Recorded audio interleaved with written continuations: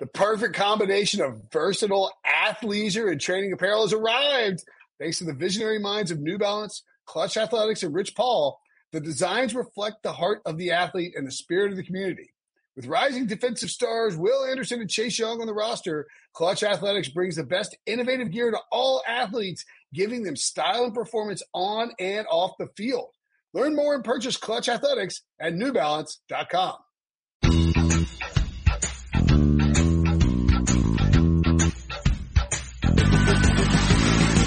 What's up, everybody? Welcome to the Pick Six Podcast, CBS Sports Daily NFL Podcast. I'm Will Brinson. I am your host. Thrilled to be here.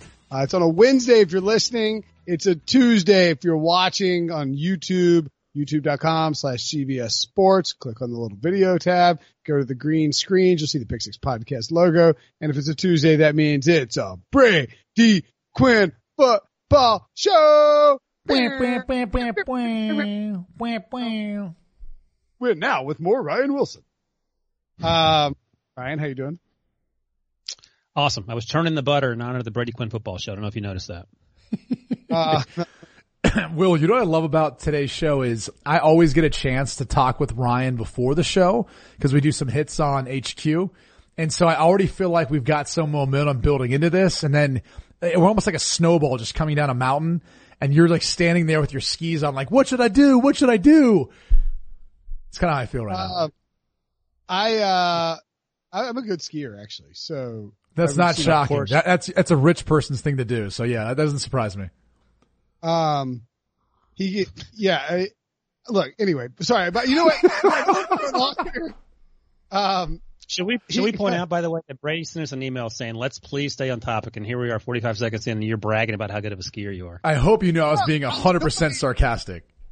I'm annoyed because my wife is texting me angry that I haven't ordered a pizza when she told me to order it 5 minutes ago after I said I'm about to start doing this podcast with Brady. And it's like, it's like this job doesn't count as a real job sometimes, and it's incredibly frustrating. I get the same thing from my wife.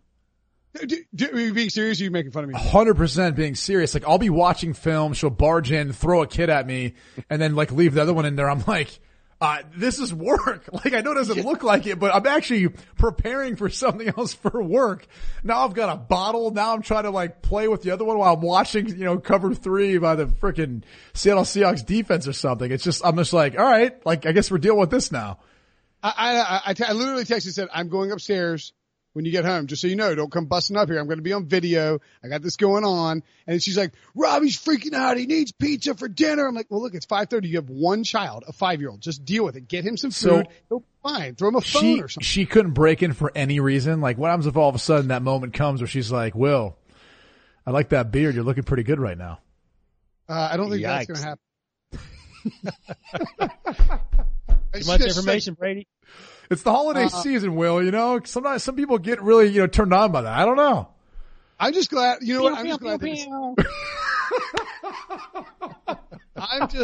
just glad that it's not just the guy who works at home in his pajama pants. It's the former professional football player too. That makes me feel good. It's everybody, guys. So like if you're, this isn't all hanging out with celebrities and famous former football players and doing podcasts with Ryan Wilson 24/7. There's a home life grind to this too. And sometimes you don't know that. I remember going from a work event in New York where I was around all kinds of just crazy, like cool people I got to meet. Different actors, actresses, people involved in WWE, a lot of the NFL crews, and some of the different people there. There's this big event called the Upfronts, right? And it's usually when all the different networks go out there and they put on for advertisers like what their new shows are going to be or anything else that they're going to be like pushing out there, especially this time of year, so that advertisers can then spend for commercials, et cetera. So I remember coming back from that event, like my wife came up with me because we just wanted to have like an opportunity to go to New York to hang out together, and getting back the next day and just getting hit with that reality of like what parenthood is like. It is the most humbling thing in the world. I love it. And it's one of the things that we could all relate to, especially anyone who has kids. Like it makes you have to realize like this is the reality of being a parent. Like you all go through changing crap diapers. You all go through like all those things that you're getting thrown up on and the late nights and everything else. And it's kind of cool. Like that's one of the things that I love about parenthood is everyone can relate to those experiences. Mm. Indeed. Ryan, well, I didn't know if Ryan was going to dive in and say, you know what, Brady, I actually made chicken wings right before we started this podcast, but he didn't. Look, now in the span of 4 minutes, my wife has gone from coming home expecting pizza to coming home getting nothing, and I'm up here having fun or something. What kind of pizza, by the way? Can I ask that? Pizza Hut. Pizza Hut? Really? Oh, really? There's like a local spot? I had a Pizza Hut gift card. Oh, okay. Fair. At least I was gonna say. I feel like what kind of pizza you eat tells a lot about what kind of person you are. No, I would order a Capital Creations, which is a local to Raleigh. It's a pesky chicken with, it's grilled chicken, bacon, red onions, feta cheese. Like that's my jam personally. I was trying to appease my wife who likes pepperoni, mushrooms, and onions, and my child who only likes cheese. So like, this is not what I want. It's about trying to appease him, and now I'm in trouble. It's amazing how fast it turns. I'm definitely getting screamed at later, but let's have a fun podcast. Ryan, what do you like? You know what? I am a cheese pizza guy, but I get Twin Trees, which is a local place that's been around forever. And I can't describe it because I'm terrible at describing pizza, but I do like Hawaiian pizza, and I know that gets people really fired up. I'm a Hawaiian pizza guy if pressed, but I'm old school cheese pizza. My kids like pepperoni, so you know. Is that like a CPK thing, which I've never actually eaten there? Don't they have a good Hawaiian pizza? Hawaiian's great. Oh, I know people get fired up because you can't put pineapple on pizza. I think it's the greatest idea ever. It's delicious. I love Hawaii. Domino's has a really good thin crust Hawaiian pizza. I highly recommend it. Devo, how many minutes are we about? Let's get a Domino's or a Pizza Hut sponsorship. It's Pizza Hut, the official, we're 7 minutes in. We've been talking about pizza and being married. All right, good. Great. Grand. Fantastic. If you like our tangents, leave a review. Man. Mm-hmm. Rough start. There's the door. Here it comes. Spygate 2. I'd rather be Bill Belichick than me right now. Not just for the money and the fame and the devil's good looks and the hoodies. Brady, I want to ask you this, Brady, because I'm writing an article. It's sort of like a FAQ about Spygate 2 and what's going on with and why people should maybe be in uproar or maybe not be in uproar. My first question to you would be not what you think about all this, but is there anything to glean from using a video camera to record another team's coach on the sidelines during an entire quarter, half, whole game because most of the signals are going to be over radio transmission at this point in time, right? Some, not most, especially for a defense. So yeah, what you're alluding to is even though they have the green dot on their helmet and typically the offensive coordinator, defensive coordinator call the play into the quarterback, or on defense, it could be the mic. In some cases, it could be a safety. I believe Weddle actually wears it out for the Rams. So it varies depending on who that player is on defense. But either way, that's who's communicating everything else. But if you think about that communication, it's not usually the most efficient, and usually defenses don't actually literally huddle. So, because they don't want to like leave their certain sides of the field or, potentially have to run in to run back out. They're wasting energy. So a lot of times they'll end up just signaling. Like he gets the call, he makes the call, and then he might signal out to the secondary or whatever the case may be. The other thing is a lot of times when offenses, they'll get to the line of scrimmage. Maybe they want to look to audible. The defensive coordinator, if he has enough time, he obviously can't use that headset, right? Because it clicks out at 15 seconds, dead air. How do you audible then if you're a defense? Look to the sidelines, you get a signal. So a lot of, that goes on. You could definitely still, steal those signals for opposing defenses, to be able to glean something from that. You can get personnel groups, from that. And so that might give you a little bit of a head start based on whatever their signal is. So you don't have to waste a series or two figuring that out. Sometimes you can glean just, what a coach's mannerisms are depending on what they're doing. If he's running a fake, if he's not running a fake on special teams. So there's a lot of things you can kind of get from that specific footage that could be valuable and useful for you. And that's why I do think this is something that the NFL has to take extremely serious. They need to look into, who is behind this, what happened with that footage, what they're planning on doing with it, because, we're calling this Spygate 2, but it's not Spygate 2. It's Spygate 2 maybe for the Patriots. Josh McDaniels was a part of Spygate 2 when he was a head coach with the Denver Broncos. That ended up really being the nail in the coffin during his time there. He had someone within the film crew was filming a walkthrough practice back when I was there with the Denver Broncos on that team. We were in London. They were filming the walkthrough. They got caught. They came back. We came back after we lost that game. And I want to say a week or so later, that was kind of the end of the story. So this has happened again with Josh McDaniels as the head coach of another team. And now obviously it's happening again, with the New England Patriots for a second time there, but really third time considering Josh McDaniels has been involved with this for a while. So, it is something that they need to, punish as harshly as possible if they, do find more from this. Cause I think initially when you look at the statements the Patriots threw out there, you didn't think there was really much to it, that it was just some do your job documentary behind the scenes. But then as you start to read more of the reports that are coming out, the fact that it did film the sidelines for 8 minutes, that's significant. And it's something that they really have got to take seriously. Brady, let me ask you this, because you mentioned Josh McDaniels and, of course, Bill Belichick have been part of these scenarios for going back to 2007. As a player, are you okay with that if you're on the Broncos or if you're on the Patriots and you can say, well, at least they're winning, or it's not cheating? Is there a way that you can find your way to the gray area? Or do you have a problem with it as a competitor? Because if I'm on the other team, a coach, a player, front office, I'm pissed off because obviously this isn't a fair playing ground, and competitive balance isn't competitive, or it shouldn't be. It isn't balanced, I should say. So, from your perspective, being a part of the Broncos, or if you could get into the mind of a Patriots player, if you were there during Spygate, would you have an issue with it, or would you be like, hey, I got some Super Bowl rings to show you? Yeah, I don't think players honestly look at it as even cheating or think that, right? We all try to justify things in our mind, to make it feel like it's not cheating, even if it is. I mean, heck, I work with a couple guys, right, who maybe beat me in a college game one time based on, an illegal play, and they have no problem with touting that win. So it is what it is. And I think most players feel that way, like in the moment, as far as the competition, what happens on the field happens on the field, and all the external stuff that maybe helps you prepare to win that game is kind of thrown out the window. So most players, I can assure you, wouldn't have been that upset even if they felt like it was giving themselves an advantage. Everyone's looking for an advantage. I think what the New England Patriots do more than anyone else is, they take areas that aren't necessarily very black and white as far as how it's described maybe in the rule book, and they look at those gray areas and say, okay, what happens if we did this?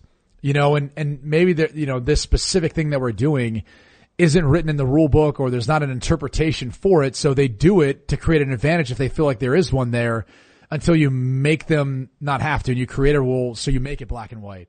New England's better at doing that than anyone else. So, look, I don't think it's far-fetched to think that you have Zach Taylor, who's their next opponent, who is a first-time head coach. There's probably not a lot of tape on his signals and what they do and how they operate. So it's not that far-fetched to think that maybe they were trying to put this within their database of the different signals and things that he is going to use moving forward, considering that's, kind of something that's out there. I mean, look, signals that certain teams use, or even the verbiage that they use for audibles, the snap count, the plays, they've been around forever. Peyton used to be all over the Denver Broncos staff for making them change their verbiage week to week because he knew defenses were listening to the TV copy to pick up different words.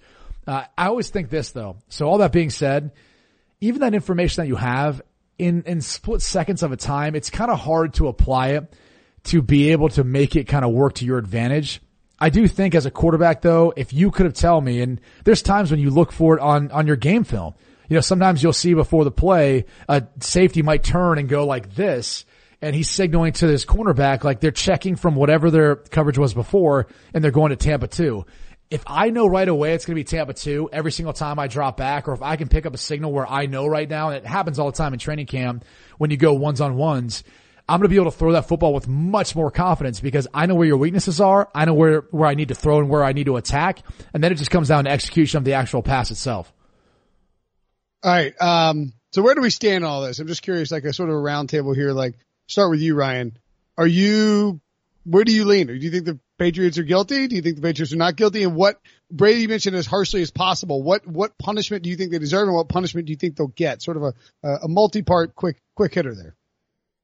Well, Belichick has denied knowing anything. He's done it twice in the WEEI radio conversation on Monday, I guess, and then Tuesday he talked to Cincinnati reporters and said he didn't know much about it, and basically said we're on to Cincinnati. High five to him for that one. Look, man, I don't know what they've done, but in terms of this situation, I know what they've done in the past, and it's not a great look. They had 8 minutes of video, according to our buddy Paul Dehner at The Athletic, of just a camera pointing at the Bengals sidelines coaching staff. I don't know how you explain that away when you're doing a documentary on Advanced Scout.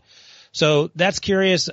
But here's the thing. We talked about this yesterday on the podcast. You just never know which way Roger Goodell is going to come down in terms of throwing the hammer. It could be a $500 fine, or it could be $1 million fine and they lose the 2020 draft class. So I don't know what's going to happen.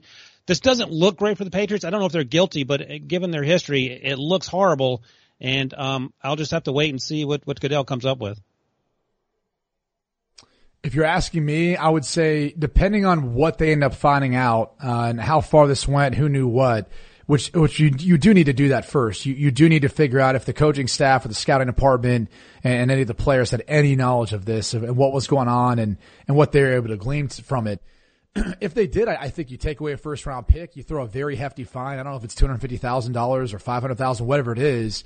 It needs to be that punitive that no team ever thinks of doing it again. If they find out there's evidence that it was linked to the coaching staff and providing a competitive advantage. If not, you still have to punish them in the sense that this doesn't happen again with some other organization or some other crew doing this that could, be using that confidential information, if you will, to provide to players or teams or coaches. So, either way, I do think there needs to be some repercussion for this, just depending on, what they end up finding out. Cause I do think there's so much right now we don't know. We just know the history. And I think that's what makes us so concerned and what makes us want to investigate this more, because we have seen New England use this to their advantage in the past. Yeah. I mean, like if this is the Chargers filming the Bengals, it's like, what a bunch of goobers. Look at these Chargers. You're like, let's move along. Don't worry about it. It's always the Chargers, Will. Always the Chargers. The Bills or the I don't know, pick anybody other than the Patriots. That's the point. And but conversely, if this is the Ravens, whose press box has been infiltrated by Patriots, videographers, I don't want to call them spies, but by Patriots people with video cameras, this is a huge deal because the Patriots already lost, or the Chiefs or the Texans. Someone the Patriots lost to, someone the Patriots will see in the playoffs. It's so easy to dismiss because it's like, you think Bill Belichick is going to cheat to beat the 1-win Bengals, even though he really, really, really needs to win this game to keep home field advantage. You think he's really going to do that? Come on. I do think there's one theory out there that maybe, hasn't been like thrown out. And so I will throw it out there. What if this third party videographer like gets up there and he's like, you know what? I want to film this stuff and just send it back. And then Belichick's going to hire me full time because I'm out here filming like the Bengals coaches. Do you think it's possible this guy went rogue to try to like make Bill Belichick happy? He's wearing a Bruins shirt, so he's a big Boston guy. He's probably a Patriots fan. It's entirely possible that he just set up shop and was like, I'm going to act like I'm getting B-roll and just give this back to the Patriots and I'll be like heralded as like a hero to Bill Belichick. Is that possible? Yeah, they're the same guys who unloaded half of the Kansas City Chiefs players' equipment and then didn't unload the other half and let the plane fly to Newark to get back into circulation, right? Like those are the same guys who are hoping to infiltrate the New England Patriots equipment staff. Yeah, I'm right there with you, Will. There's no doubt. There's a lot of validity to that one. No, I'm serious, but like, would it surprise you if some stoolie who's like an airport worker in Boston is like, hey, look, Jimmy, it's the Chiefs luggage, and like chunks it back onto the plane? Like, was it Dave Portnoy? Do we know if it was Dave? Was him or like Big Cat there? Maybe I don't know. Was it PFT? I think PFT's a Washington guy anyway. So one of those rascals was probably there doing something they shouldn't have been. Yeah, absolutely. Anyway, I'm not ruling that out, but I do agree that if they find out the Patriots did something here, as Breach pointed out in the last podcast, if you're on probation and you need to go to Mexico for a wedding, you need to tell your probation officer, okay? And that's the Patriots are on probation. So, apparently my London accent way better than my Boston accent. Yes. No, they're both terrible. Let me ask you this quickly, you and or Brady. So if you're talking Roger Goodell and or the NFL enforcement arm of this thing, what's your explanation when they say, so, why are you pointing the camera at the sidelines for 8 straight minutes when you're interviewing an advanced scout? I left the camera on and it was recording and I didn't mean to. I just happened to put it in that position and forgot. It was recording and then, like I said, I didn't mean to. Honestly, negligence. That's and look, this has not been corroborated by facts or like testimony, but the report from Diana Rossini of ESPN was that a Bengals staffer spotted the guy in the with a Patriots.com credential wearing a Boston Bruins thing. And he's like and he sat back and watched to see what the guy was recording, and he's just honed in on the Bengals sideline for the first half, or like the first quarter. And then finally he went and told security, and then they got the guy and they're like, hey, look, he's like, how about if I just give you the tape and we just forget this ever happened? It's like that's the biggest red flag of all. What just eat, it'd be worse. The only thing that'd be worse is if you like swallowed a cyanide pill and keeled over. I mean, like that's, I was just going to say, if it was meant for another purpose, you'd think you'd fight for whatever you were filming to keep that disc, but clearly it makes them look even more guilty. They're like, yeah, just go ahead and keep it. I don't know what it was. It's like if you go rob a bank and you have, $2 million in a briefcase, the cops are coming, you ditch the cash just hoping that you maintain your freedom, right? Like, here, take this, buddy. Or it's like a mobster thing. It's like, listen, can you just kill me? Cause Belichick can't find out that I got caught. Okay. Like that's the last thing that can happen. He'll rip my arms off and he'll beat me to death with them. Just shoot me right here, man. All right. So that's anything else we want to add on Spygate 2? No, we're good. I'm sure we'll talk about this more and more frequently, but great insight, Brady, from a former quarterback, a former NFL player who still likes cheese pizza. Speaking of quarterbacks, I don't know. I don't know what I'm talking about. Speaking of quarterbacks, what did you think, Brady, about, because I thought this was interesting. It is a fine line that we walk when we talk about quarterbacks and how they behave themselves at the podium. We like people to be honest, but then we criticize players when they are honest. And yet it's hard not to get a little miffed at Baker Mayfield if you're the training staff or really anyone, because he appeared to kick them under the bus. Your thoughts on that? Yeah, I know he's since come out and apologized. I just think the most frustrating part of this entire year, watching the Browns is, Freddie Kitchens, and really it goes higher than that. Jimmy Haslam, D. Haslam, they've continually had a hard time creating a culture that allows players to develop, when to know what to say and do the right thing. And I think it really, that speaks volumes as to how this year has worked out. They hire a new head coach in Freddie Kitchens. They're hoping that's going to equate to better play from Baker Mayfield on the field and help him continue to mature and grow. And really it's done the exact opposite. He's playing worse this year. He's not as good of a player. And, time and time again, we're dealing with things with the Browns off the field. It's game after game, week after week. If it's not Baker, it's Odell. If it's not Odell, it's someone else, or Myles Garrett. It's always something. And unfortunately, I think Baker Mayfield was drafted into an environment. Now, I don't think it was similar when I first got there to Cleveland. I really appreciated what Phil Savage and Romeo Crennel had us in. And I think, we were 10-6 that rookie year. We're on the right path. We just got crushed with injuries the next season. And once you pulled that ripcord, it really has started a domino effect in my mind ever since then, ever since 2007. And then once Jimmy Haslam and D. Haslam took over as owners, they've never been able to allow a coach to have more than 2 years since they were there, or 2+, I guess, if you're looking at Hugh Jackson. And so they've never allowed a head coach to have enough time to implement a culture and an environment where, one, players don't say this kind of stuff. I mean, look at the best organizations. You never would find this from any Patriot player, let alone quarterback. Do you see that in Seattle? Do you see that with the Green Bay Packers? Do you see that with the Baltimore Ravens? And so I kind of I look at a contemporary like Lamar Jackson, and everything he's done since he's gotten there, he's done it the right way, and he said the right things. And I know it's been easier because they've been a team that won the division.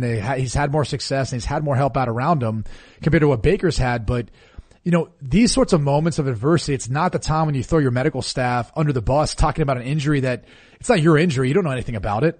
So why are you talking about it? And why are you throwing people under the bus who, trust me, only have your best interest in mind? You don't think the medical staff wants you to win a Super Bowl or win the division and have a chance to doing all that?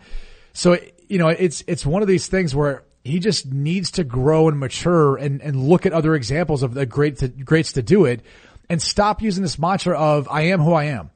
Because if that's who you are, then you haven't grown and you haven't gotten better, right? Like you're still the guy that, we saw last year, make some outlandish comments at times, or even in college had done some things, and you haven't grown, you haven't matured.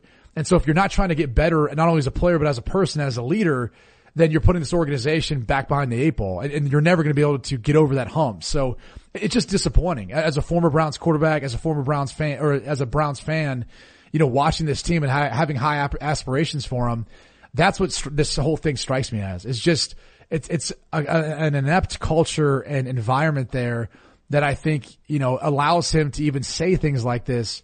Whereas if you had a different head coach, a different environment, more stability, you're not hearing these sorts of things from players who are in his position. So Brady, I mean, that you mentioned sort of the pre-draft process with Baker and some of the questions about his maturity. So if you're the new head coach, let's assume Freddie Kitchens doesn't survive for year 2 somehow, even though he's had a great year 1. If you're the new head coach and you're talking to John Dorsey and Jimmy Haslam, what are you going to say to them to convey the message that you can handle Baker Mayfield? Because Baker Mayfield, I don't think had any respect for Hugh Jackson by the time that marriage ended. He seems to have Freddie Kitchens back right now, but who knows if that's going to change. But as a new head coach, Ron Rivera, whoever, what are you saying to ensure that you can, quote unquote, handle Baker, sort of his off the cuff comments and some of the things that you're sort of talking about here? Well, again, I think it goes back to just, is John Dorsey going to enable, him to say whatever he wants and not pose any sort of, not necessarily saying you have to fine him, but being able to make him very much aware of the fact that that doesn't help your team. That only creates more distractions. It's no different than their head coach wearing a Pittsburgh started it t-shirt in his downtime. It's not the fact that he shouldn't be able to wear that or his daughter gave it to her or whatever the backstory is. It's the fact that you got to realize the position you're in. The head coach, quarterback, you're the leaders of that team. You're the ones that everyone in that city, every Browns fan looks to do and say the right thing at all times, good and bad. And I think that's the issue is, Freddie Kitchens and the t-shirt and all that, which is just, it's completely unnecessary.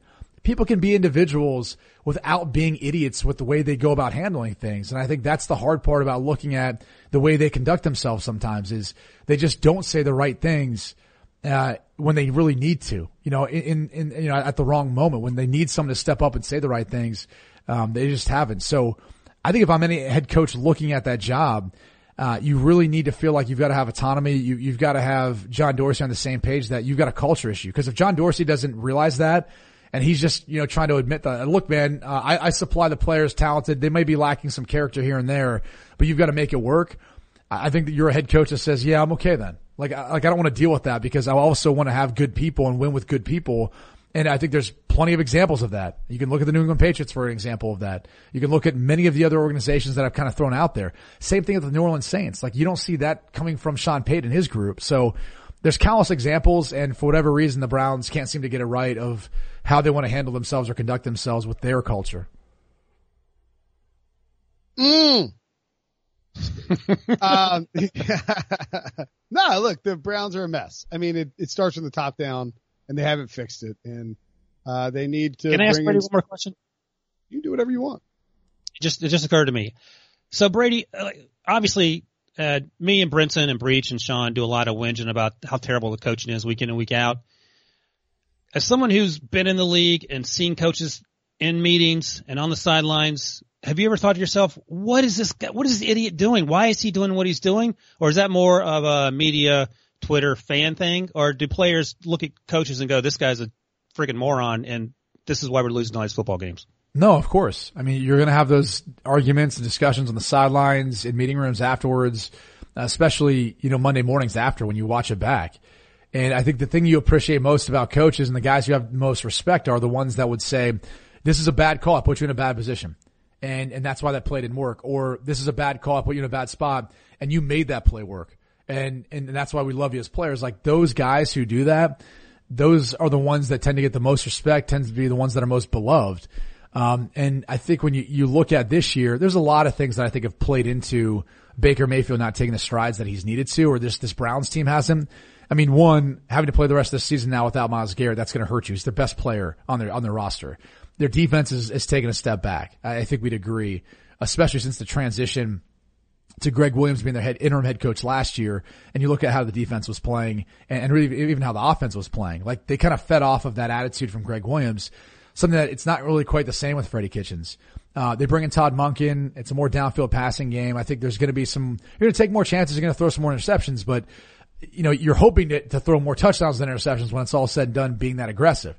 That hasn't been the case for this team, in part because their offensive line play has been bad. And I think they just need more time between Odell and Baker Mayfield in developing that chemistry. But, again, now he's not playing 100%. He's banged up. He needs surgery in the offseason. And it sounds like he doesn't want to be there. So to make matters worse, you're looking at a roster that doesn't really have the type of chemistry that you're really looking for out of a team. So, there's there's a lot of things that have equated to them not having a ton of success, but I think if you want to be critical of the play calling and some of the decision making, it's fair. And players are definitely like that out there, even on the field. Like I remember at times getting play calls thinking, you know, especially early on in my career, like, am I able to get to something else, or am I going to run this? And if I don't run this, like what's going to happen when I come off the sidelines? Am I going to get a bench? Is something else going to happen? You know, I remember being on a bad football team one year, and the coach had come up and asked me and said, hey, next time you get a one-on-one matchup, I want you to throw at this particular guy. And I didn't have a lot of confidence in this guy. So next time I came back, I had press coverage on both sides. I threw to the guy that I favored the matchup. We ended up getting PI. We ended up getting the ball down around the goal line, ended up getting points out of the drive. I came off the sidelines and he's chewing me out because I didn't throw the guy he wanted me to. And I vividly remember that conversation thinking to myself, like, that's not in the best interest of this team. But it was in the best interest of us evaluating that player to see if he was going to make our roster. So, or stay on our roster for the following year. So there's all sorts of things that happen like that. It's a crazy business and crazy world. But, yeah, to think that like players aren't upset about play calls or frustrated with the play calling. No, that happens all the time. Yeah, it is fascinating. And I was talking about this with somebody as it relates to the Panthers. There's just so many competing interests, especially later in the season with, you know, whether it's the quarterback, the coaching staff, the general manager, the owner, I mean, that's when you get in a bad spot as a team, is when you got competing interests. Fortunately, this team we got right here. Oh, go ahead, Brady. I know you got something else you want to say. No, I was just going to say you're right. I mean, you've got a general manager now who's trying to look at the roster, a head coach who might feel like he's on the hot seat and wants to win so he can maintain his job. And so you're putting guys on IR and putting guys in who, you know, they're saying, oh yeah, you're safe. We want to take a look at these guys, see what they're capable of.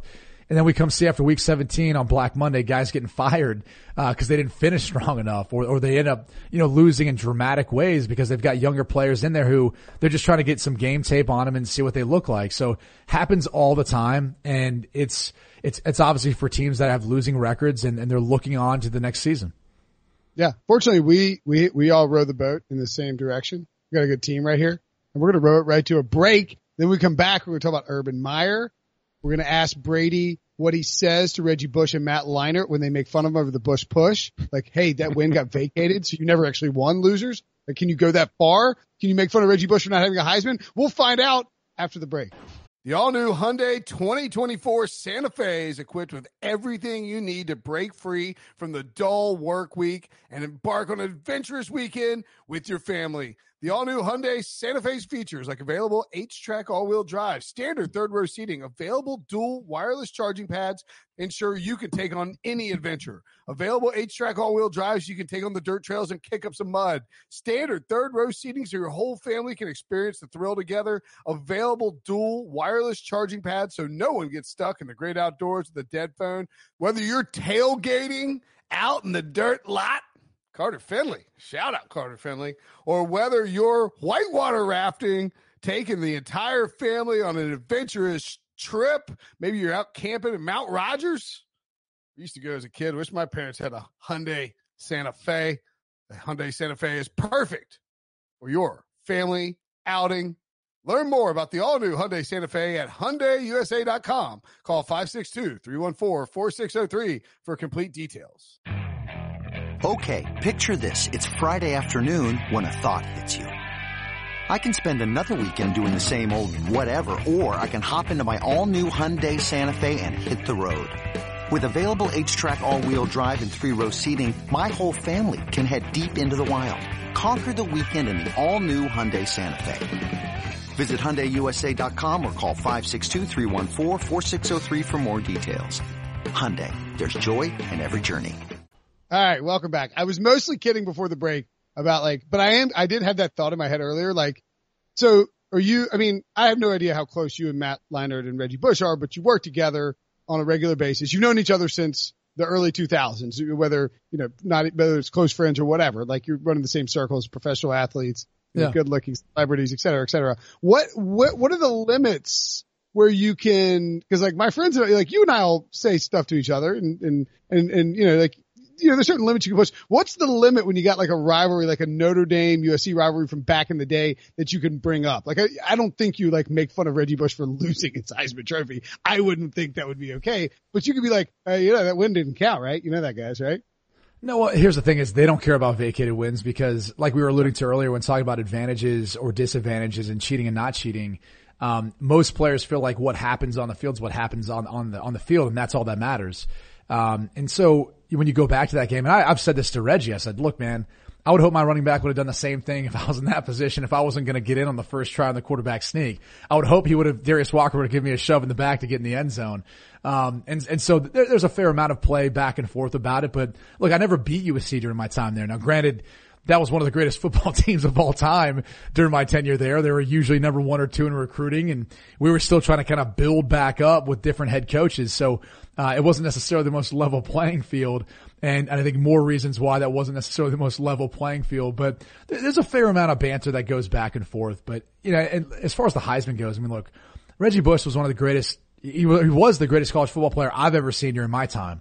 And I'll tell you a story. Before we were playing them back in 2005, which was that Bush push game, Charlie Weiss thought it was important that our offense watch their offense at USC because he wanted our defense to understand he wanted our offense to understand what our defense was up against, and he wanted us to understand why we were running the type of offense in that game that we were going to. And so we watched USC versus Arizona State as an entire team, the TV copy. And I'll never forget literally watching Reggie touch the football, and every time you kind of held your breath because you thought he was going to score a touchdown. I mean, he was just that dynamic of a player. He's so explosive. He had a great game in that game, versus us at Notre Dame, and obviously, helped to aid Matt to get in the end zone at the end. So, he was a hell of a football player, and, he may not have that hardware with him, but, he should. And I think a lot of people realize that. Yeah. Reggie Bush was freaking awesome. He had 3,600 scrimmage yards in his final 2 seasons at USC. I mean, that's ridiculous. And think about it. He really split time with Lendell White. Like, one of the things we joke about is how, they'd be big play or Reggie maybe gets them down inside the 5 and Lendell White comes in to run it in the end zone. We were saying think about how much better your stats would have been. And so the backstory with Reggie is I called him back when he was in high school and I tried to recruit him to come to Notre Dame. I was an early commit before my senior year at back in Dublin Kaufman. And I kind of gave my best pitch and all that. And obviously USC had a better pitch, but, I still tell them to this day, I said, you would have been the other 2-time Heisman Trophy winner had you come to Notre Dame because he would have probably played as a freshman right away. And he would have gotten the notoriety at the running back spot at Notre Dame to be able to win it very, very early on. So, I do tell him that all the time that he probably would have won 2 had he come to Notre Dame, but, so be it. He wanted to do elsewhere. 15 carries, 160 yards in the Bush push game. He showed up in a big way, but you outplayed that line. 15 for 160. I mean, think about that. It's ridiculous. And he had, 4 catches, 5 yards. Yes, Brian. What do you think Brady could have done for you if you'd gone to Notre Dame? I probably would have gotten to hang out with Samardzija and party and stuff. And then I would have been able to dive in on some athlete fights and hit some guys when they're down and be like, yeah, we got him, Brady. Brady probably would have, a little more success. Well, there weren't frats there, so you couldn't have been as fratty as you are today. People take more pride in their dorm, what dorm they're in, at least early on in their college career. But you guys would have definitely hung out with the football guys. You guys would have been around, probably partying hard. I can envision Will doing a bunch of keg stands. I can do a keg stand. I don't doubt that, buddy. I could still do a keg stand. Ryan, have you ever done a keg stand? Yeah, don't love them. I'll be honest with you. Don't like shotgun and beers either. I don't love them either. They get you pretty loose. I can't remember the last time I did one. It definitely wasn't 6 months ago. Anyway, let's move along and talk about some. Urban Meyer. Speaking of colleagues of yours, Urban Meyer, Jerry Jones. So Jane Slater of the NFL Network reported about a week and a half ago that there was interest in that between the two parties, and that Stephen Jones had talked to Urban Meyer. Never reported about a meeting, but Jerry Jones on Tuesday morning was asked if he had met or if Stephen Jones had met with Urban Meyer recently, and he flatly denied it. He said, I can tell you specifically that is not true. He said, that's not correct. I can confirm it's absolutely not correct. We have not met with any coach, not met with any specifically why, and answer that question. I don't want to, and then this is what gets a little weird. It's very Jerry Jonesy because they're about to ask, it's like RJ and Shan on 105.3 The Fan. They're about to ask him another question, and he keeps talking, and he goes, now, normally when somebody says, have you met with such and such, or are you interested in such and such? You say, I have not. The implication is you're not interested. That shouldn't be brought forward either. So he was basically like, we'd kind of like to talk to Urban Meyer. I don't know. Do you think there's legitimate interest there between the Cowboys and Urban Meyer, understanding that, you have like, I'm not trying to put you in a compromised situation. Just, do you think it would be a good fit? Do you think there's a legitimate interest? Is that a possible ending here for the Cowboys? Let me first ask this question. Is Jerry saying that he hasn't talked to Urban Meyer, or no one, like Stephen Jones, hasn't talked to Urban Meyer? See, no, this is the beauty. And I wrote about this on Tuesday. Jerry Jones was asked, have you had a meeting with Urban Meyer? And he said, I can tell you, there's no meeting. We never had a meeting. No meeting at all. And that's the beauty of semantics when it comes to Texarkana talk, is that you can be like, absolutely no meeting, but you could have called Urban and been like, hey man, this Chase Young kid's pretty good. Do you want to coach the Cowboys? Like, you know what I mean? Like that's not a meeting. That doesn't count as a meeting. It's a please. Right. And there's all sorts of times when you get, coaches running into another, into each other and all that. It's not a meeting. They just ran into each other, right? And they had to have a conversation. I'll start off by saying this. Like, I think if Urban wanted to take that job, he'd do a tremendous job. He's been a winner at every level, wherever he's been. And I think one of the reasons why I don't doubt his ability to go to the NFL level and have success is, he has all those foundational pieces that you look for in a head coach to be able to be successful. One of the things I've appreciated working with him this past year is he's got a very clear focus on what he needs to do or what he wants to do in order to be successful. I think there's so many times, and one of the mantras that you see in New England is do your job. Okay. But a lot of people sometimes try to go outside of what their actual job requires and what they're being asked to do. And I think one of the things that he does a tremendous job of is making sure that everyone understands what exactly their job is, how it should be done, and what they need to do to accomplish it. And so that clear line of communication, that clear focus, all those things bode well to, I think, enhancing performance. And so that's part of it. He's an incredible motivator. The guy is ridiculously competitive, hardworking, competitive, all that. And so all those are the same traits that I think you see in a lot of coaches, a lot of players that in the NFL. But obviously there's something more to him because he's had success literally everywhere he's gone. Bowling Green State, Utah, Florida, Ohio State. So if he were to join the Cowboys, I definitely think he could make it work. I think the biggest thing he'd have to adjust to is just the fact that, you don't have necessarily a new recruiting class. You've got to, balance, your cap and salaries and deal with all that sort of thing. And maybe it's a little bit different as far as how you go about communicating with NFL players as opposed to how you go about communicating, with college players. But again, all things that I think he would be just fine with doing. And you'd pair him back with a guy in Zeke Elliott, who they had a lot of success together during their time at Ohio State. So, I think if the opportunity was there, I think it'd be hard for anyone to turn down. I mean, forget Urban Meyer. Think about Lincoln Riley. Think about Matt Rule. Think about any of the other names you want to throw out there. If someone comes and offers you the Dallas Cowboys head coaching job, like even me, I'm not even qualified for it. If Jerry Jones was like, hey, you want to coach the Cowboys? I'd be like, yeah, sign me up. And then I'd be like, okay, I'm going to figure it out now, right? I think everyone would take that opportunity because it is the Dallas Cowboys, regardless of, the concerns about Jerry Jones and him talking about you on local radio or him meddling too much in all of it. I think you look at that roster, you look how bad the NFC East is this year, by the way. And you just think to yourself, this team is probably underperforming, and I think they're good enough to be able to get into the playoffs and maybe make a run to win a Super Bowl. Okay. I dig the idea of Urban in Dallas. I think it'd be fun. It'd be intriguing. It'd be spicy. Give me the storylines. Give me the page. By the way, name a better candidate for a head coaching job in the NFL that's like an assistant right now. Then Urban? Yeah, or any other college coach that's thrown in the mix, whether it's Lincoln or Urban or Matt Rule, any of those guys. I feel like part of the reason why we keep hearing speculation about college coaches is there's just not an assistant that really blows you away outside of, of course, Josh McDaniels, but he already turned down a job, what was it, last year with the Indianapolis Colts, and, maybe there's some other guys who are kind of waiting in the wings or guys we don't know quite as much about, but still, I think there's a lot of people looking at what the Cardinals did bringing in Cliff Kingsbury, and they're probably thinking to themselves, okay, who can I maybe take from the college football level that's a good coach that can maximize my roster and have success? Well, I think too that, when you look at the Sean McVay factor here, right? Sean McVay's got the Rams, they're doing fine this year, but all the little branches of his tree, Matt LaFleur's fine in Green Bay, but I mean, they're not, they haven't magically fixed Aaron Rodgers, and the offense isn't incredible. They're having a great season, but I don't think everyone's attributing it strictly to Matt LaFleur.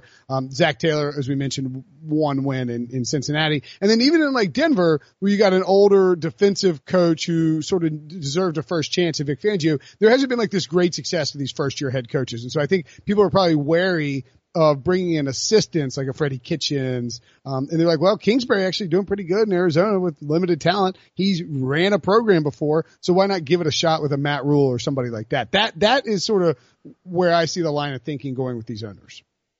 I'm with you. I think another name you got to keep in mind, especially if you feel like the Dallas Cowboys are tied to Dak Prescott, would be Dan Mullen. He's done a good job during his time in Florida, and I think it would make a lot of sense if you're saying, how can we maximize Dak Prescott's ability? Well, why don't we bring in the coach who coached him at Mississippi State? Back when I believe they actually made it up to number one in the polls, and Dak was a Heisman candidate. So there might be something there too to keep in mind as we move forward. And again, I hate talking about the subject only because Jason Garrett still has the job. Jason Garrett is very, very well respected within that organization, and I think people on the outside don't understand how hard he works, how much the players respect him, and everything. You don't hear that as much on the outside. You hear people kind of just making fun of him, clapping all the time and whatever he does, but he really does have the team's attention. Unfortunately, for whatever reason, he just hasn't been able to maximize their potential. Dan Mullen, by the way, has never coached in the pro level, but he did. The interesting connection there is with when he worked for Urban at Florida. No, yeah, he worked with Urban at Florida, but when he worked for Urban at Notre Dame, they went and studied under Scott Linehan, who eventually would craft the playbook that Dak Prescott ran before Kellen Moore, and similarities. And by the way, it's not just clapping we make fun of him for, us unknowledgeable, sarcastic block. Who's the headset going to? Who's it going to, Ryan? Ryan. Who's getting the headset? What's that? Oh, yeah. Oh, that's me. This is what you say, good job clapping. All right, let's talk about some draft stuff. Cowboys won't be drafting a quarterback, but the Bengals might. Ryan Wilson's latest mock draft. Let's look at the top 10. I'll read them for you, Ryan. Joe Burrow, number 1 to LSU. Chase Young, Joe Burrow, number 1 to Cincinnati. This is based on Sportsline's order, so don't get mad at us. Your team stinks anyway. Chase Young to the Giants at number 2. Andrew Thomas, tackle out of Georgia. The Redskins at 3. Jedrick Wills, Auburn, offensive tackle to the Dolphins. Derek Brown from Auburn. I'm missing all of this. Derek Brown to the Lions. Tristan Wirfs to the Cardinals. Javon Kinlaw to the Jaguars. Isaiah Simmons, stud linebacker out of Clemson, to the Falcons. Jerry Jeudy, wide receiver from Alabama, to the Jets. And Jeffrey Udoka, cornerback from Ohio State, to the Chargers. That is the top 10. Shocking, I think, that there's only one quarterback, but not shocking that Joe Burrow is the top guy. Where Brady, I'll ask you first, where does Joe Burrow rank in terms of recent quarterbacks? We're not talking about what you've seen from these guys at the pro level, but when they were coming into the draft, how would you sort of slot Joe Burrow with other recent prospects? That's interesting. It's hard because, to me, I think when you look at his game, you look at what they're doing at LSU with what their passing game coordinator, Joe Brady, has brought. I think it's the closest thing to what he's going to be asked to do at the next level. Kyler Murray was kind of unique as a number 1 overall pick. Especially considering the offense that they're running now with Cliff Kingsbury. I mean, they're trying to cater more towards him. Baker Mayfield running Lincoln Riley's system in Oklahoma, different from what Lincoln Riley asked from Kyler Murray. So you can kind of go through the past couple of years, just the number 1 overall picks. And I do think they, at least in Baker Mayfield's case, probably had a bit more of a transition than Kyler Murray has just because of the head coaching change. But for Burrow, man, I mean, the season he's had, it's going to be pretty squeaky clean as far as what you see on film and what you're asking him to do. Like, this seems like a no-brainer. There's not many holes you can poke into all of it. I said this earlier to Ryan. I think the only question you have is, why was he where he was last year, and what caused a huge jump this year? Is it just the reps? Is it the growth and maturity of everyone? Is it Joe Brady? Whatever the case is, he ranks up there about as high as I've seen from the film I've watched of him, just as a prospect. Like, I would put him right up there, as far as the accuracy that I saw from Baker Mayfield, and the same thing from Kyler Murray. He's a better athlete than Baker Mayfield as far as his ability to run. And I think his pocket movement is off the charts. I mean, I would honestly compare it probably to Trevor Lawrence when you're looking at how good of a prospect he could be. Joe Burrow's right there. I don't think he has as big of an arm. I don't think he's as big of a player either, but they're very similar as far as their athleticism and movement in the pocket. So there's a lot to love about Joe Burrow. It's just, I think, answering that question of why the big jump from last year to this year? Like, what's been the difference? And, are we going to keep seeing that same player going to, let's be honest, probably a really bad football team if they're drafting number 1 overall? Yeah, I'm with you, Brady. I just counted up. I watched 11 of the 12 games that LSU played, and Joe Burrow, I say to people that have questions about Joe Burrow this year, I say, go watch literally any game and you will be blown away at how good he is.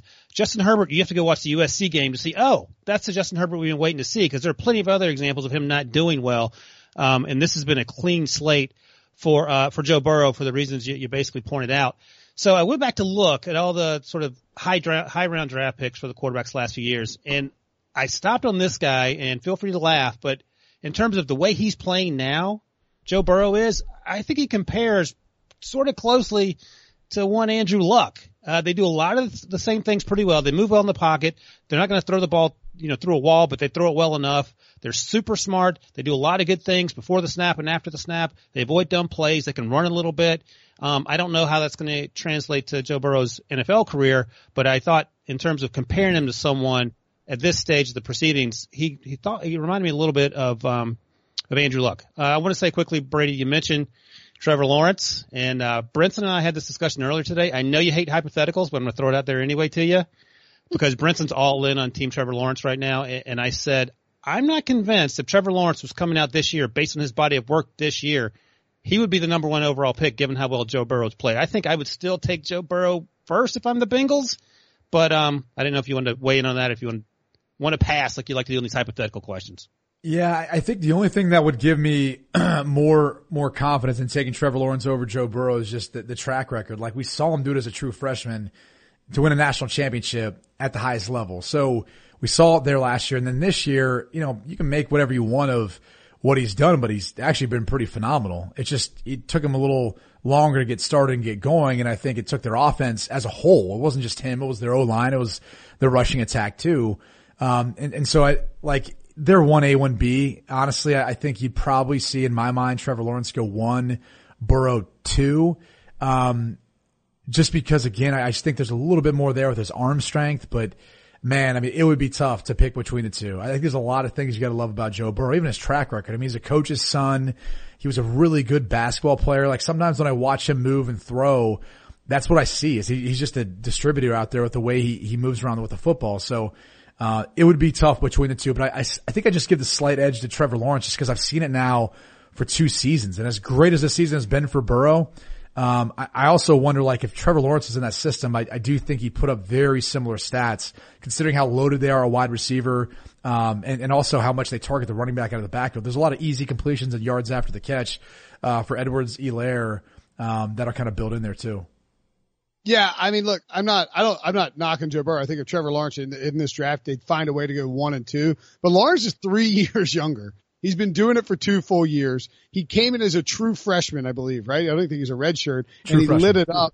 True freshman, lit it up and won a national title. And he was making big time throws. And I think one of the things about Trevor Lawrence that's really impressive to me, and we'll see, like, this is what's always interesting about the college level stuff, is that typically when we see a guy explode in 1 year, like it happened with RG3, you get nitpicked, and it depends on when you're going to get nitpicked, right? Trevor Lawrence could not leave, so he didn't get nitpicked during the draft discussion. Even Andrew Luck got nitpicked during the draft discussion. RG3 got pulled apart in the draft discussion. People were trying to prop him up with Andrew Luck. But we saw it with these guys. Like Lamar Jackson came back after his Heisman year. He got nitpicked in college. So Joe Burrow is going to be nitpicked throughout the process of leading up to the draft. I think he'll go number 1. I think you watch him play live and he's so smooth and he's athletic enough I think the Andrew Luck comp actually works. I don't know if I give him that full, like, elevation to that spot, but like, he's so smooth in the way he operates. He's very mobile. He's an underrated athletic specimen. He can make all the throws. He looks like he's comfortable in both a spread and pro style system, which is sort of what they run.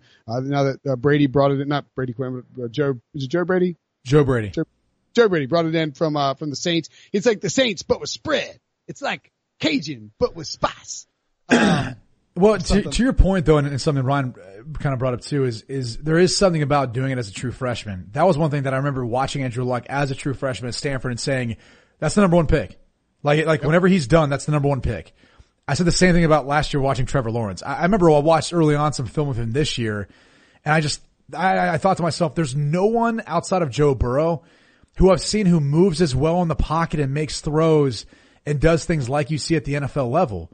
And I do think Trevor Lawrence just has a little bit better arm, but there's something to both Lawrence and Luck and what they did coming in as a true freshman as compared to Joe Burrow, who, couldn't quite convince those guys early on when he was a backup to JT Barrett. And then, he got hurt. People don't realize this. He got hurt in a competition with Dwayne Haskins.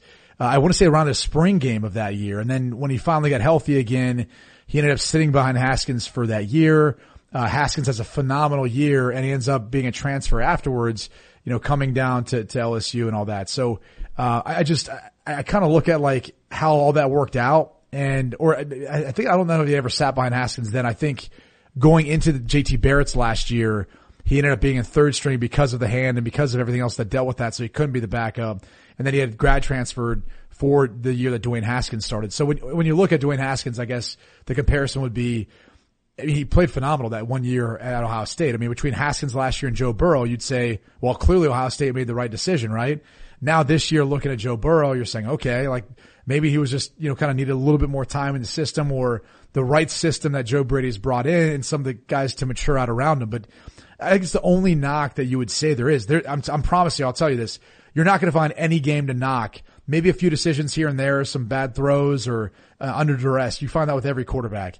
His film is about as flawless as it gets, but he's got 2 big games coming up, and we'll see how he handles those. I don't think he's going to have an issue with Oklahoma's defense.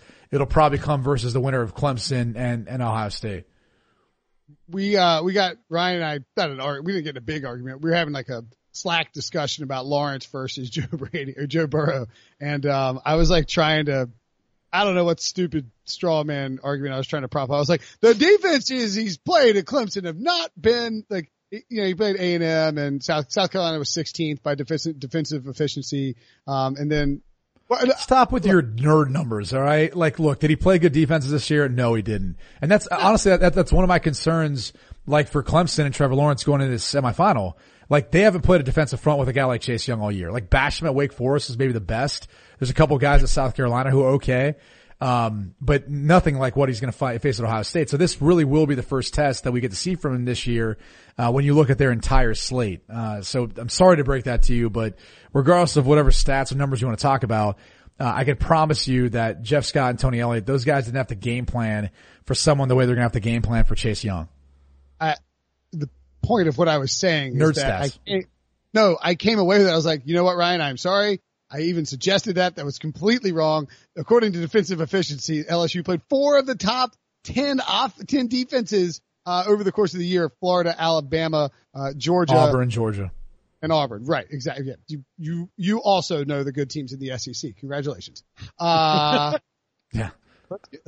South Carolina's not one of them, but way to use that as an example. Clemson has more, SEC wins in South Carolina, actually, which is embarrassing for South Carolina. Or maybe not South Carolina. A couple of teams. Anyway, let's get to some 5-star reviews. Unless you want to add anything. Yeah, you know what Debo said, let's get there. Let's go there. What's up, boomers? Condor181 asks. I'm not sure why this is on there, but this is a good Brady Quinn topic. Would you rather be stuck in an Olympic-sized pool with water up to your shoulders with a great white shark for an hour or in a caged football field with a tiger for 10 minutes? Caged football field with a tiger for 10 minutes. What makes you think you're going to survive a shark for an hour? Yeah. Like if I just got to run around for 10 minutes and like climb up and hold on for 10 minutes, you're not getting away. You're not getting a great white shark for an hour. You're going to sit there for no an chance. hour? Yeah. No chance. I mean, are we assuming that both animals are going to try to kill you? Or, I mean, look, I figure like the sharks can't see very well. People don't realize that. So it's going to get nosy. It's going to be like, hey, what's that over there? And if there's no other options for it to eat anything, yeah, he's coming after you.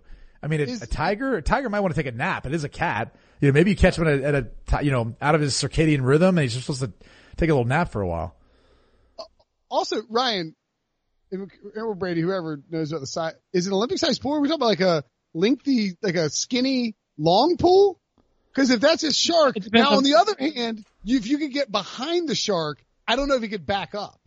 Like, can sharks go in reverse? I don't know the answer to that. I've been swimming with sharks, never a great white, but I don't know if they can back up. So that would be one concern. Can I ask this? An Olympic-sized pool is what Michael Phelps swims in when he wins gold medals. It's plenty big for a shark to turn around. I think you get on the football field, make sure you're in good shape, because a tiger ain't going to want to run for 10 minutes. And with your heart in your throat, you probably could run for a good 5 minutes. Brinson has some important fact to share. Well, can I bring this up? If it's up to your shoulders, like there's not much room for that shark.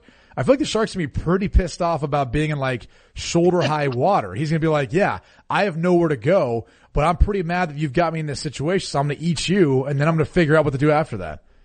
Yeah, whereas like with the tiger, he might be on the other side of the field and might mess around with like the fence for a little while, and you get 3 free minutes there while you're cowering in the corner waiting for him to find you. He could be looking at himself, like bathing himself, you know? Like maybe he's dirty and he's like cleaning himself off, and you're just like, yeah, dude, you need to go handle your hygiene, you know? You could talk to the tiger.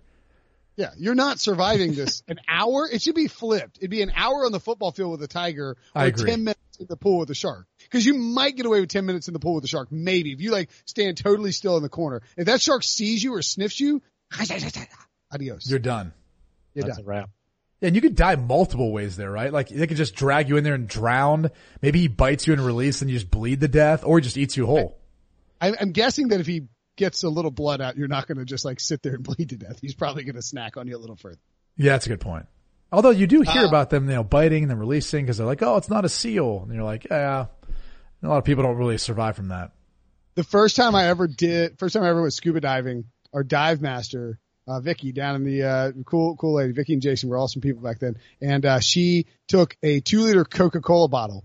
You take it down to like 65 feet, right? And it compresses. And if you rub the sides of the Coca-Cola bottle, it actually imitates the sound of a dying grouper. And she did it. And we're sitting there and all of a sudden this 10-foot hammerhead shark comes cruising up into the same range of us. And this is like the first time I've ever been like 60 feet in the water. And I was with my dad and he turned and he's like looking around for me. He can't find me. And finally he like looks behind him and I'm like holding his feet, hiding behind my dad as this shark is cruising up. That's about right. I'll say this, and I can say this because of the person I am. You will never hear a black person dying that way, by the way. You will never hear a black person at the bottom of the ocean rubbing a bottle together, looking for a hammerhead shark to come attack them. This is some straight up Brinson nonsense. Thank you. It's ridiculous. It's one of those deals where you're like, hey, how'd he die, by the way? Oh, well, they wanted to try to call in a hammerhead shark because they wanted to see one, and they didn't realize, like, you know, in scuba gear at depth, you can't go up that fast, so you have to kind of slowly go up, and eventually the shark just ate him. Yeah. Hey, look, I didn't know she was going to call the hammerhead, nor did I want her to call the hammerhead. I don't care for sharks. One time my dad did get me, he tricked me into sticking my head into under, he's like, check this out. I poked my head in there, and there's a 6-foot nurse shark in there, and I was about a foot away from its face. Harmless. That won't do anything to you. You still don't want to see it. Still don't want it in the face. In the face. Okay. We'll get one more, Diva. Did you hear the Rivers clip, Brady? Did you hear the Rivers clip? The what? Have you seen the Phillip Rivers clip from Sunday? Floating around So when he was talking trash to Yannick Ngakoue? That one. Yes. Yeah. All right. So who's the best trash talker that you dealt with when you were in the NFL? Oh gosh. I wish I would have known this question in advance. I could have thought through the years. Well, I'll say this much about Phillip. So Phillip is notorious for talking a lot. Like when I was in Denver for those 2 years, and even in Kansas City, like everyone who plays against him hates him. Now granted, he's a great player and he's a really nice guy, but he does like to chirp. And so people hated him. And I had no idea, like, you should just take the Andrew Luck approach, right? You compliment him all the time, like, nice hit, big boy, like all that stuff. Phillip Rivers does the absolute opposite, and it's like, it's ridiculous how much guys hate him on opposing teams. So, maybe it's the bolo tie, maybe it's that, but that's not surprising that, like, guys would try to go after him.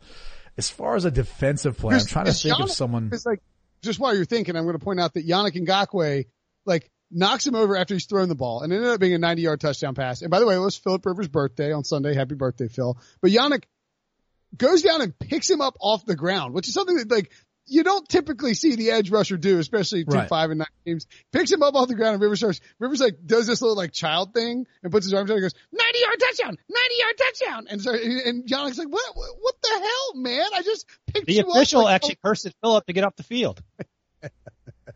And then Phil just sprinted off. It just who I do recall, and it wasn't necessarily to me, but I always remember there being a lot of discussion between Pac-Man Jones, Adam Jones for the Cincinnati Bengals, and whoever was going up against him. A lot was being said back and forth. Now, I was cool with him, hung out a few times down in South Beach, happened to run into him, and he was really cool. But there was any time, whether it was Braylon or anyone else was being covered by him, there was a lot of talking going back and forth. So I would say he ranks up there pretty high, as far as what I remember off the top of my head. But I'd have to think back through the years of some of the other guys who used to talk a lot of trash. All right. Somebody go on Apple Podcasts after you listen to the show and leave a 5-star review and say, Brady, give us your best Pac-Man Jones story going out of Miami. And then we'll see if we'll answer it. But you can leave a review if you got a question for Brady. Maybe it's about Sharks and Tigers. Maybe it's about trash talk. If you got a question about anything draft related for Ryan Wilson or, scuba diving related for me. Whatever you want to do, you can leave a 5-star review. We will answer it. We love your 5-star reviews. Thank you for all the support. Thank you, Brady and Ryan, for a great podcast. See you guys next week.